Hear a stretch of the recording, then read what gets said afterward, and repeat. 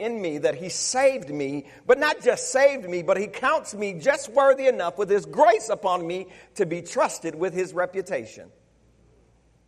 Did you know that when you leave here, God's trusting you? Oh my, with his reputation. Well, I got a word from the Lord today, and I'm just going to tell you, it might be a little bit challenging for some of us, but I want to know, church, are you ready for revival?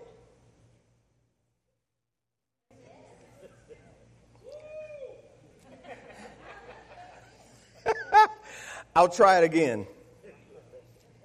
I want to know today, church, are you ready for revival?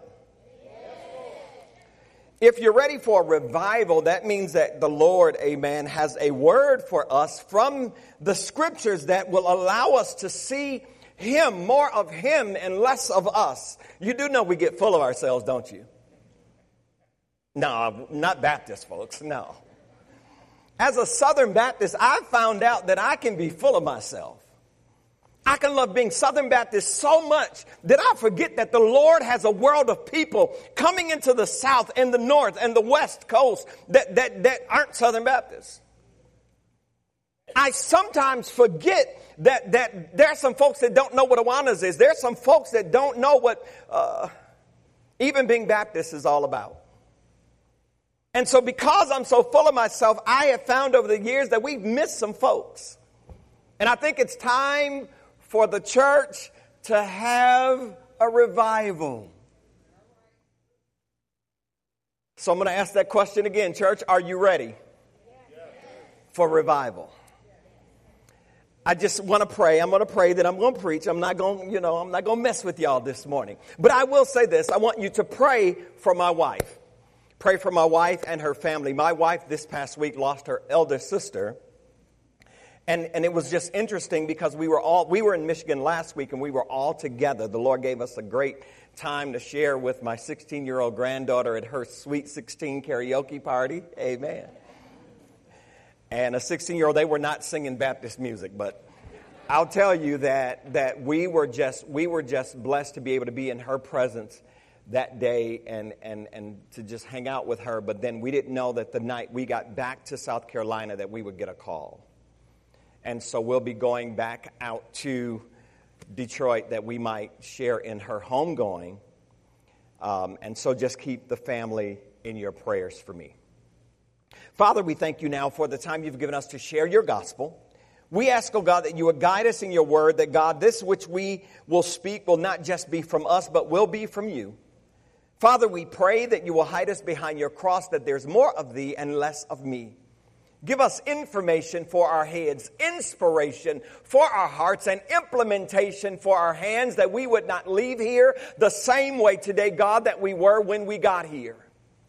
Use your church to be your mouthpiece, your hands and your feet in the community and in the world, that we might win souls to you. It is in your name that we pray this prayer. In the name of Jesus Christ, we say amen. From 1 Samuel chapter number 7, I'm going to read the verses 3 through 13 from 1 Samuel chapter number 7. It says, Then Samuel spoke to all the house of Israel, saying, If you return to the Lord with all your hearts, then put away the foreign gods, the Ashtaroths, from among you, and prepare your hearts for the Lord, and serve him only. And he will deliver you from the hand of the Philistines. So the children of Israel put away the Baals and the Ashtaroths and served the Lord only. And Samuel said, Gather all Israel to Mizpah, and I prayed to the Lord for you. So they gathered together at Mizpah, drew water, and poured it out before the Lord. And they fasted that day, and said there, We have sinned against the Lord. And Samuel judged the children of Israel at Mizpah.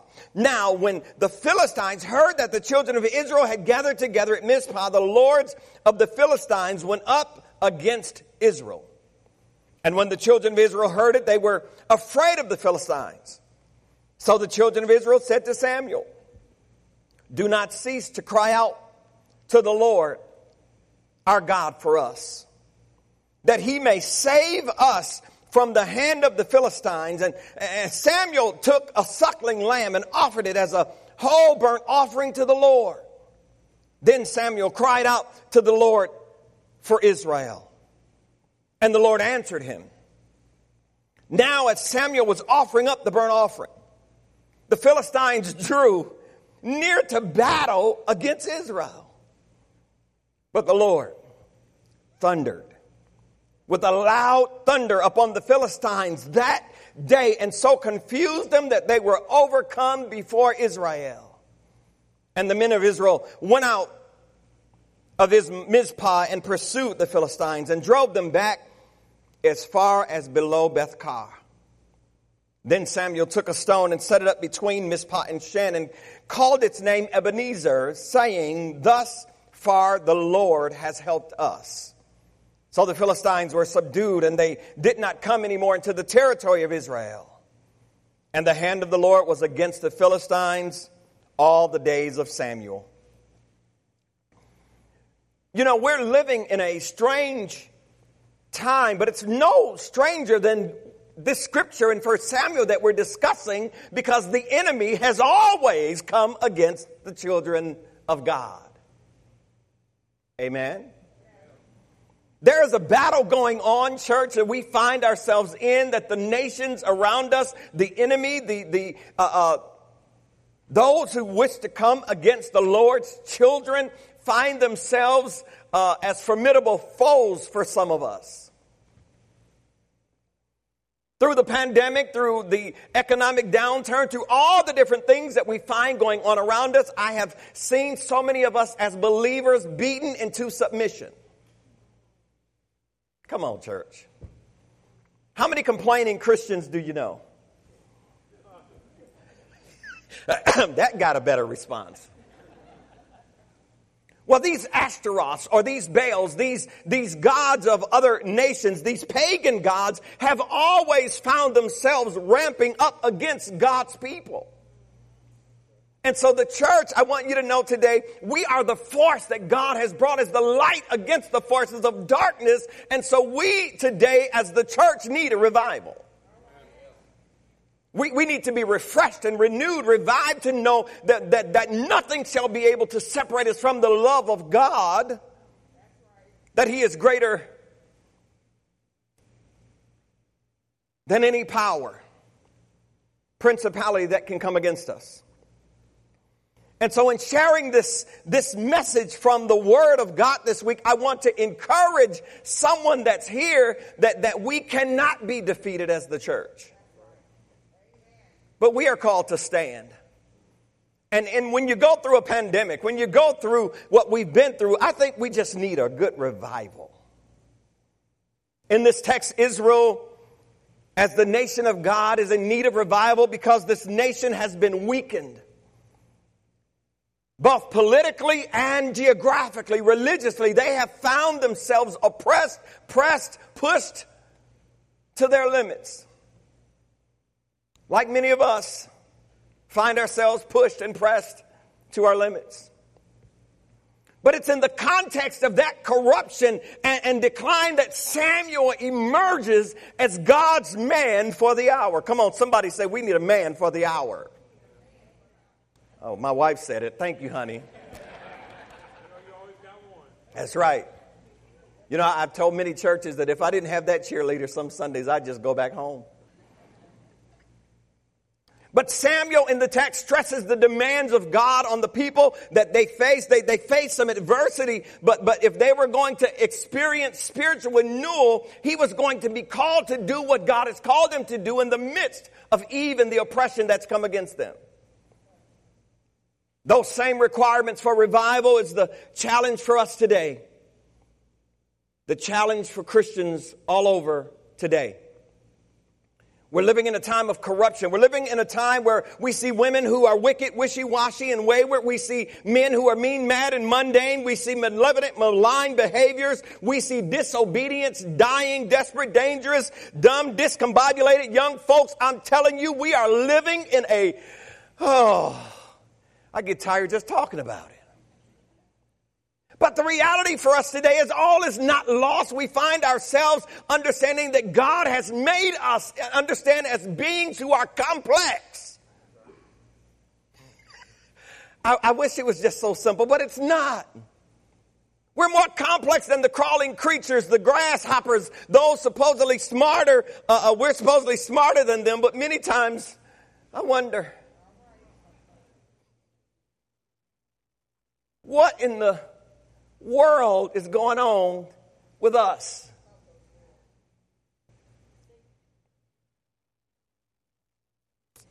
And so while we're in the midst of this struggle, as we look around us, and I look around and I'm often perplexed and burdened in my heart because as 2 Timothy tells us in chapter 3, he says they're without natural affection, truce breakers, false accusers, incontinent, fierce, despisers of those that are good, traitors, heady, high-minded, lovers of pleasures more than lovers of God. Bro. Oh, no, y'all not my bro, but bro. The reality is this. When you think about how God has explained those who are in the world that are not in Him, the church has an assignment. And so 1 Samuel presents the godly Samuel, this man of God, and an ungodly Saul. Chapter 3, God calls Samuel and appoints him a prophet of the Lord. You know, the prophet is the one who speaks to man from God. The priest is the one who speaks to God for man. And Jesus, our King, is coming to reign under God over man, but he appoints Samuel in the text as a prophet of God. Samuel challenges the people to worship the Lord, their God, and the people cry out. They wanted a king like the other nations. Hold on a minute. Is that not America today? Grasping for the wrong king?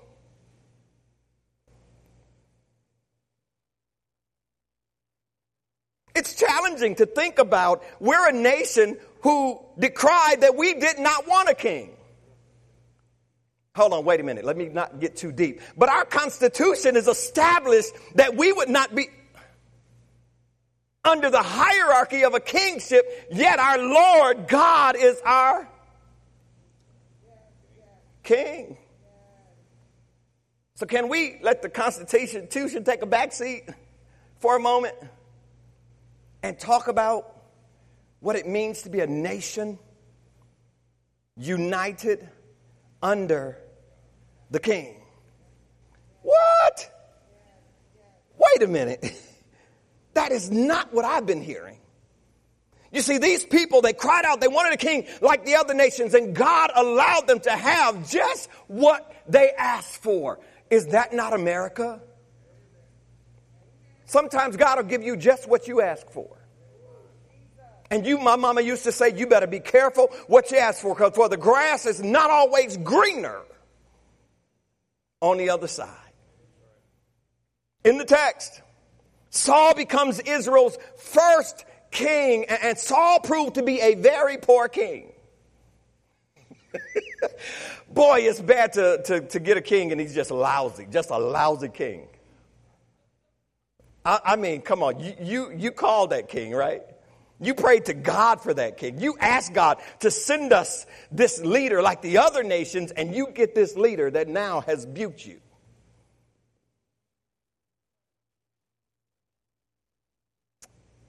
And so in the text, I want to go to my first point because it's very important that we understand this, that revival requires sincere repentance. See, when you get the wrong king because you've prayed for the wrong king, then God, because he's responded to your prayers, requires something of you. Because he responded to your prayers. In the text, God will find a resting place for the ark in the text. When you read through the text, you'll find that they had not found a place for the ark. And so now this resting place for the ark has been established. And if some understand, have found themselves where God now can rest in your hearts. A dwelling place for the Lord where God now has challenged us to come to ourselves and realize that you have to receive Him. But today, are we, church, ready to receive God in our hearts that we might have revival? And so in the text, we see that 20 years have passed. 20 years, and the house of Israel, I understand, cared for the want of the ark. They needed a place that God's presence would dwell with them. And during this time, the prophet Samuel labors to revive true religion in the nation. And I believe the revival that we need in the church of today is that God is trying to find a place that He can dwell with His people. One of the things I found out is it's not about color, it's not about culture, it's not about class. Why? Because there's going to be some poor folks in heaven, some rich folks in heaven, some black folks, some other folks, some of those folks and these folks, some skinny folks, some wide folks. There's going to be some different folks that's going to make it in the kingdom. Because the Bible tells us they that worship God must worship Him in spirit and in truth. And I dare to say, not in party, not in class, not in suburb or inner city, but in spirit and in truth. And so the few words used are very expressive in the text. It was one of those most effectual revivals of religion that ever took place in the nation of Israel. He just calls them to worship the Lord their God. That's all I'm calling for today, Bethel. I don't have to get deep in history and culture and content. I just want you to, God is calling His church. Are you His church? Come on, somebody.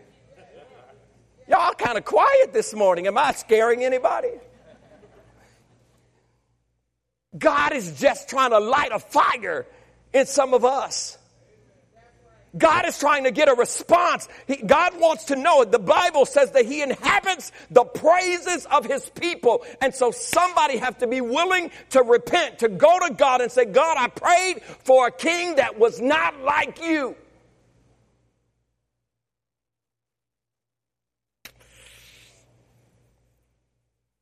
It pushes our intestinal fortitude, doesn't it, to go to God and have to admit that we messed up. Samuel's calling the nation to admit to God that they messed up, that they required for themselves something that God did not desire for them. Whew. But God yet still uses the evil king. In the text, in the Word of God, we find that God uses the labor, the burdens of the evil king to draw His people back to Him. Where are we in this hour, church?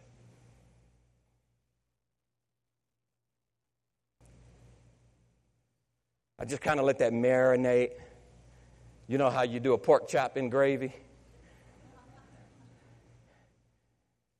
The longer it sits, the tenderer it gets.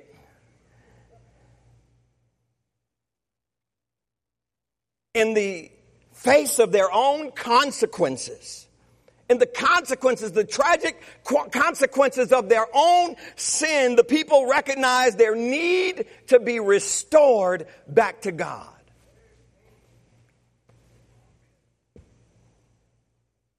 Man, could you imagine if the church in America recognized its need to be restored back to God? What if God, just some Sunday, required everybody to leave out of their church? Oh, that happened, didn't it? What if God took a year and said, you can't go to that building that you've paid for, that you've financed, that you've built? Because I want you to know what it's like to be my church, my people who are not hung up on pews and seats and lights, but who are willing to worship me in spirit and in truth without the addendum of all of those things that you've attracted yourself to that have put me on the back row. That happened, didn't it?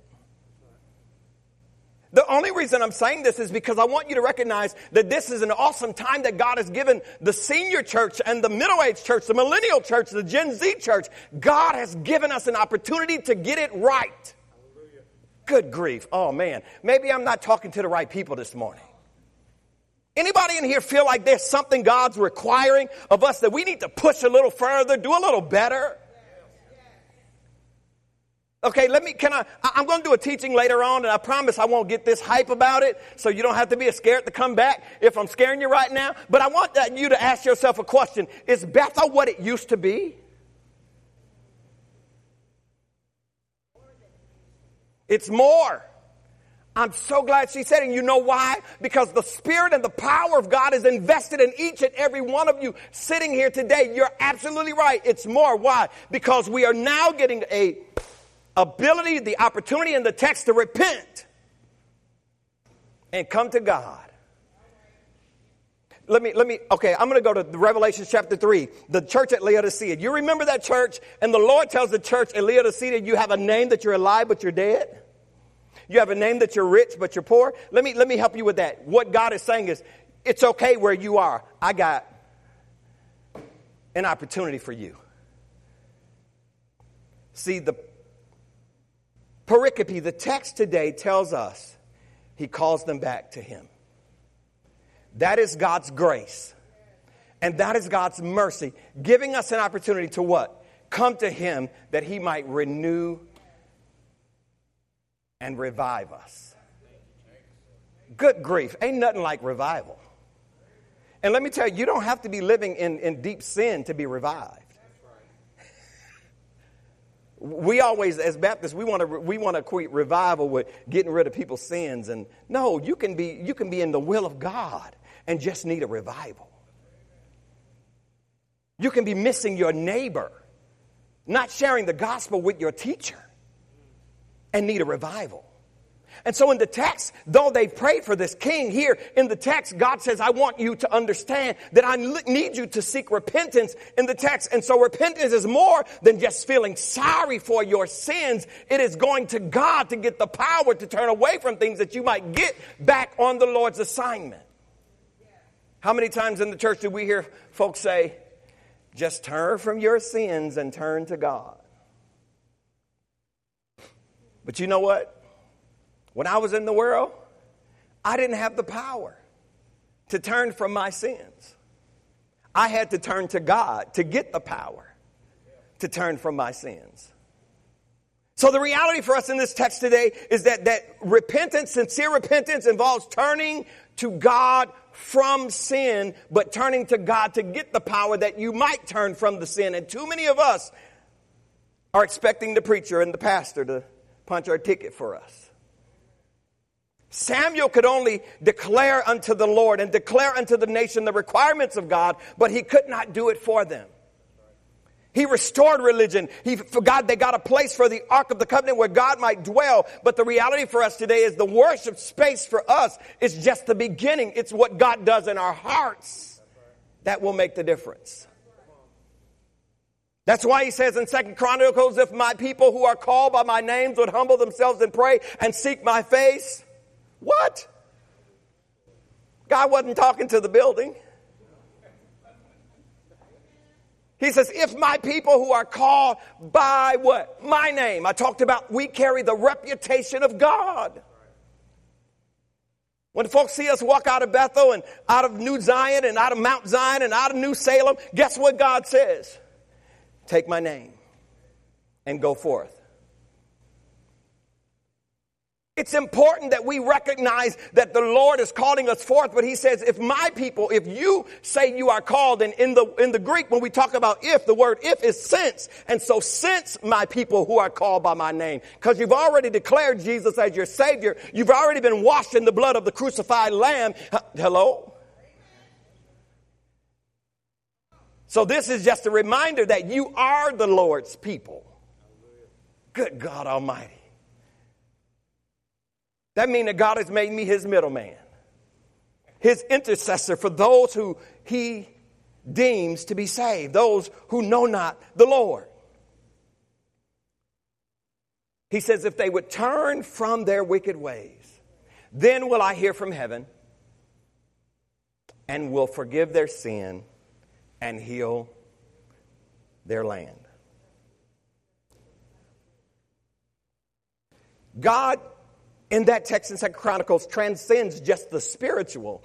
And he says then what happens is when you repent, it impacts everything about the life that you're living. So if something around your circle, something's not going just right, if some folks in your family aren't saved, if there's some wayward people, guess what? Oh my gosh. When the church repents, turns from the wicked ways. Well, what are our wicked ways? Well, many of us have put God on the back seat of the church. It's more about our business than the Lord's business. I pastored. I know.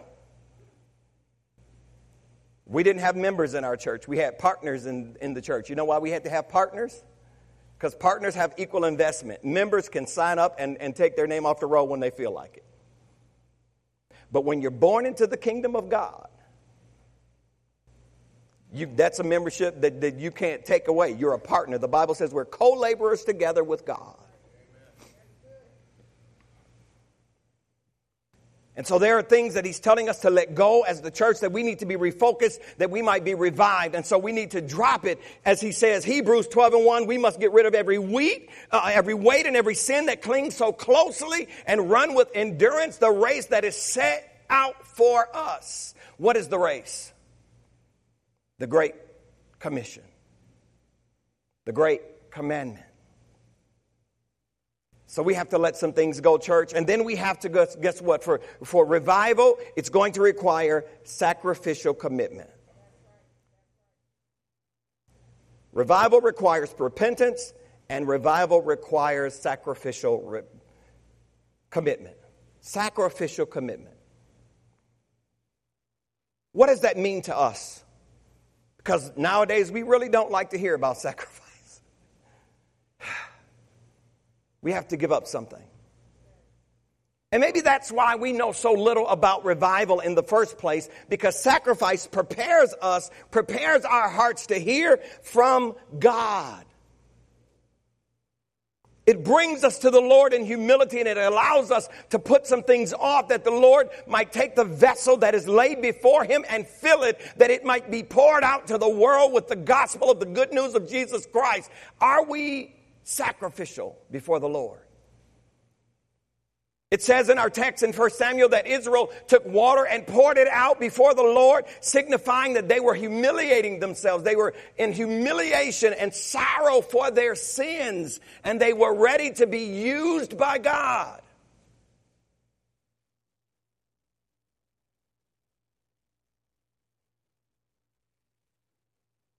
I think one of the things that we mess up in the church today is the difference between religion and spirituality. Religion says that we built this building, we laid the cornerstone. Religion says that we show up every Sunday and we serve in the media ministry and on the music ministry and in the kitchen. But spirituality says that the Lord has a passion burning in my heart, that I must first make sure that I ratify the contract that he made with me every morning in prayer, that I find my day seeking his face, that I'm in his word, and that I am going forth to tell somebody else about Jesus. That's spirituality. Religion is I showed up, Pastor. But let me just help you, because religion has not saved anybody. Religion may bring you to the place where salvation occurs, but it never saved anyone. And I'm not down talking religion, because it is God who asked the nation, who told them and gave them the instructions for the tabernacle and the temple. He instituted religion. But it was his means of bringing them to him, that they might see him, that they might recognize that he is the God of Abraham, Isaac, and Jacob. So that meant that they had to give up their false gods. Well, today I want to ask you, what is getting in front of God? What have we put that we love so much that it has blinded us from the Lord's progress and program and plan for us as his church? Or is it us as church? And we invite the Lord in when we feel like it.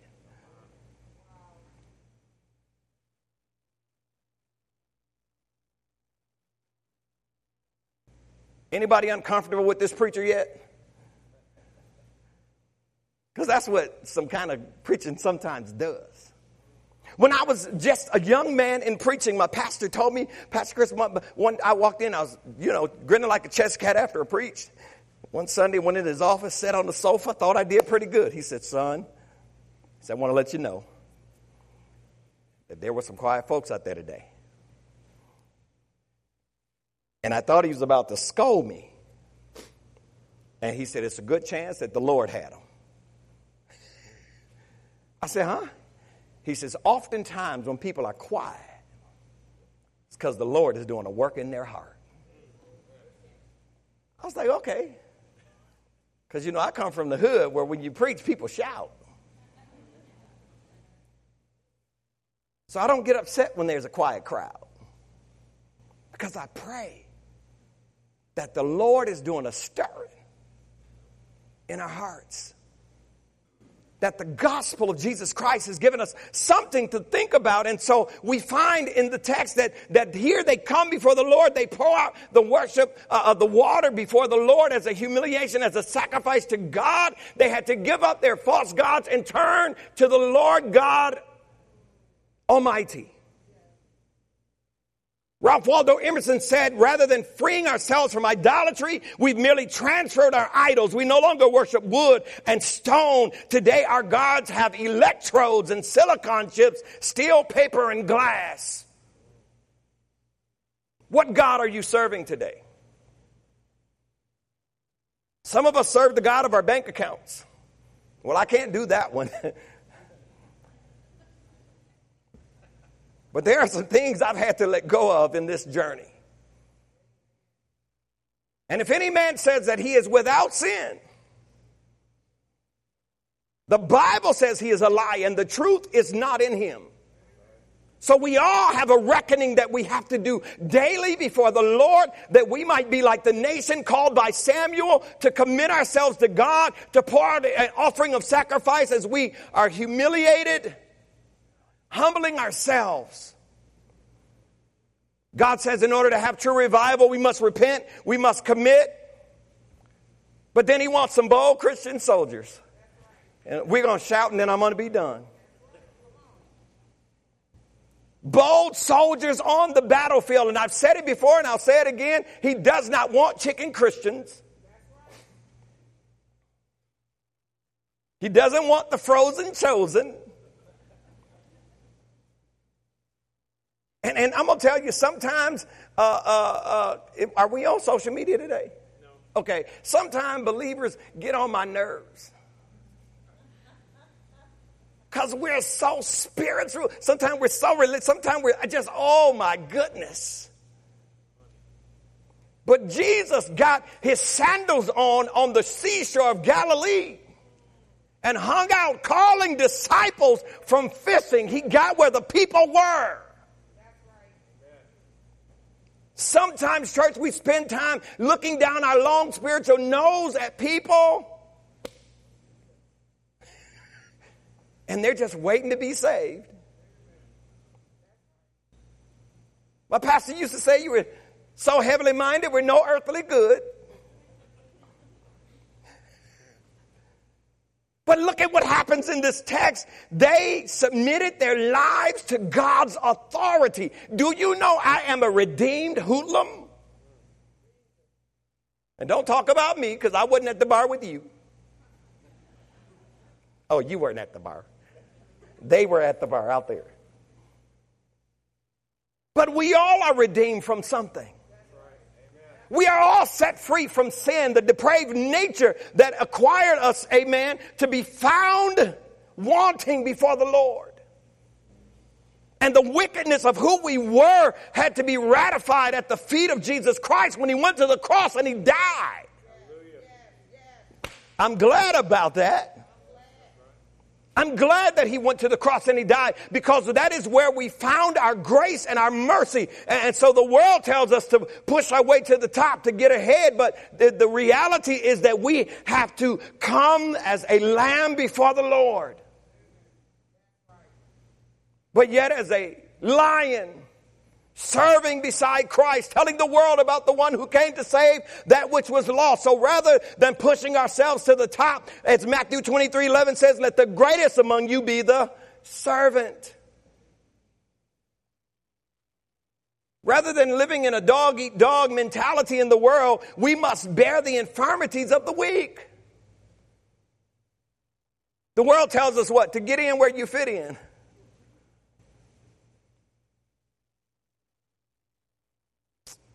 But Philippians 2 says, let nothing be done through strife or vainglory, but in the lowliness of mind, let each one esteem others more than themselves.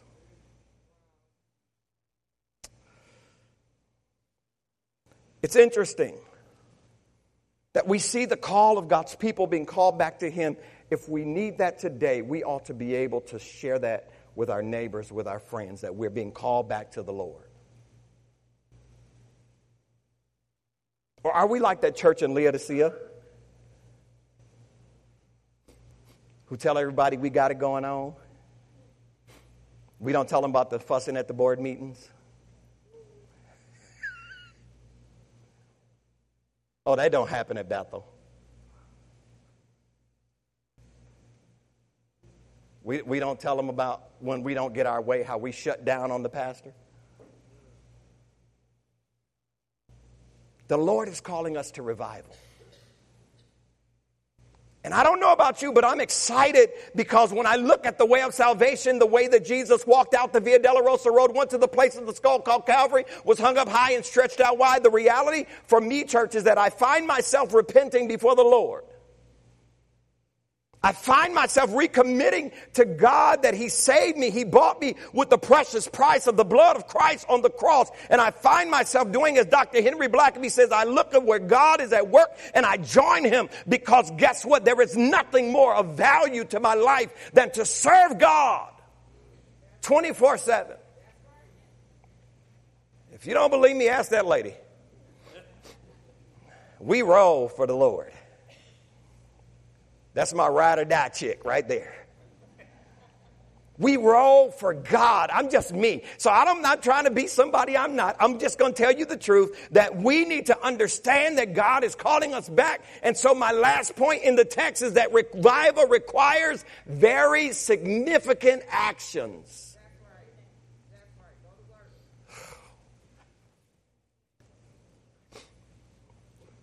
God always requires us to do something. When Moses went up on the mountain, the Lord told him what? Take off your shoes, Moses, for the ground upon which you stand is holy ground. Moses got in the cleft of the rock, and the glory of the Lord passed by. But Moses had to put his shoes back on and come down off the mountain and deal with a heady, high-minded people. So no matter what we do in this place, in this space for worship, no matter how we enjoy the glory of the Lord, no matter how, amen, we find ourselves just loving the way this awesome praise team sang this morning, I'm going to tell you, but I was tripping when they said that part in that song about the big wet kiss. I was like, okay, all right. I was like, wow, they put that in the Baptist song. All right. We're getting somewhere. We're loosening up a little bit, right? But no matter what we do in this place, the Lord still requires us to get back out in the world. There are folks within a half-mile radius of this church, I guarantee you, who knows not the Lord. I saw some people start trying to figure out the geography. Well, I know them, and I know them. That just about covers it. I bet you they're out there. But we won't know unless we go. Oh, my goodness. So the children of Israel becomes, again, a picture of what it means to follow the Lord and walk in his ways. And so the choice is yours this morning. Do you really want revival? And I agree with Mother. She says we're better, but I know one thing. The challenges are greater too. We're better. We have more information. We have more ability. Jesus said, greater things than this that shall you do. Right? In other words, Jesus said, you're going to cross more rivers. You're going to climb more mountains. You're going to be able to reach people that in the small geography that he covered, he didn't reach, but he equipped them guys. And oftentimes found himself saying to the disciples, "O ye of little faith," when they went to Jesus and said, "How come we couldn't cast out the demon?" Jesus just looked at them. He's like, "Man, I'm not even going to talk to y'all right now. O ye of little faith." He understands who we are. He knows our limitations and our shortfalls, but he also equipped us and empowered us that we might be engaged by the Holy Spirit who indwells us, that we can go to those who are lost. Hallelujah. When we planted the church in Detroit, I had no clue of how many lost folks God would put in our midst. But every single Sunday for years, God sent different people into the sanctuary that would testify. I was just walking down the street and something told me to come in this building.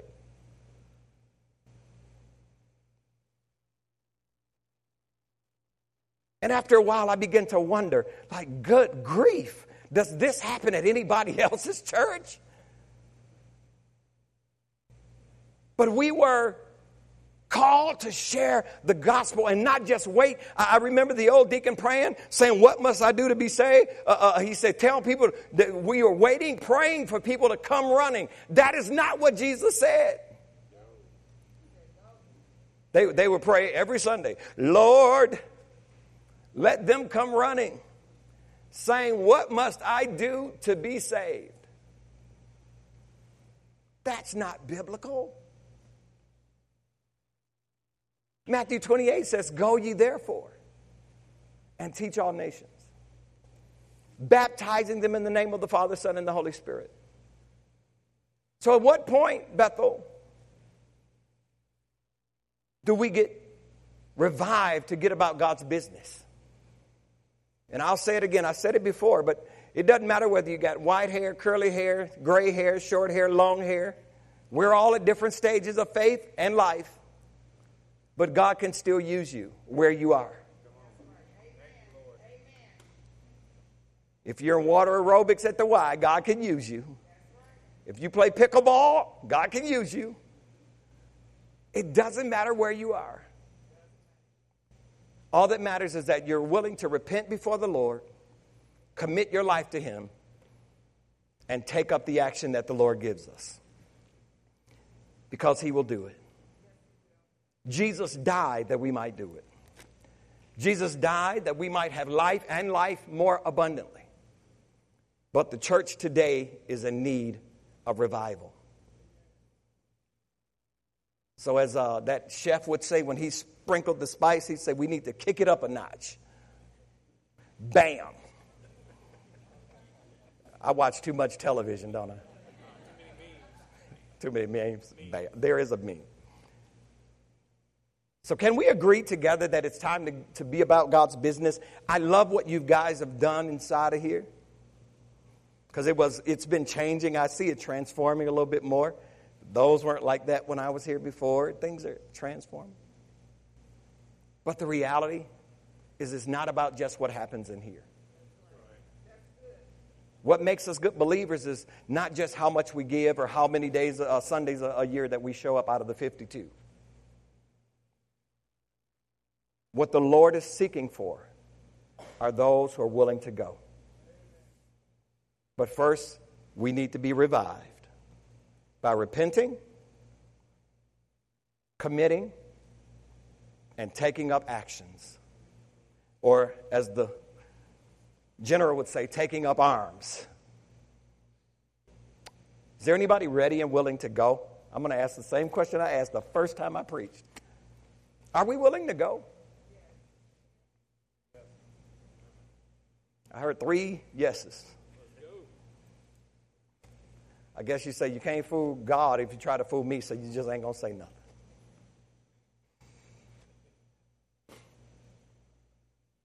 I'm looking at a great group of folks who have held the church fast.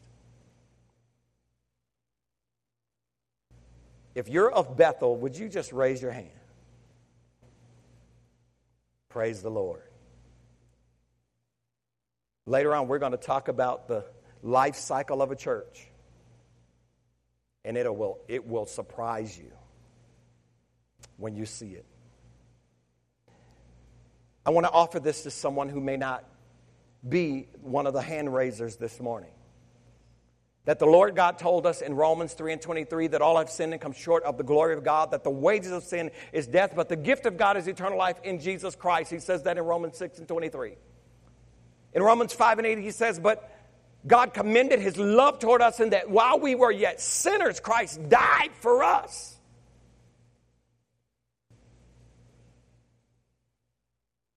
But he didn't stay dead. For Romans 10:9 says, if thou shalt confess with thy mouth the Lord Jesus and believe in thy heart that God raised him from the dead, thou shalt be saved.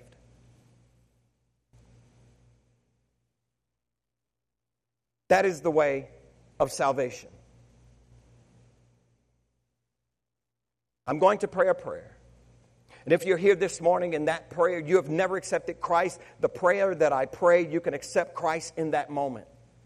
It requires nothing greater than that. Father, we thank you for this time.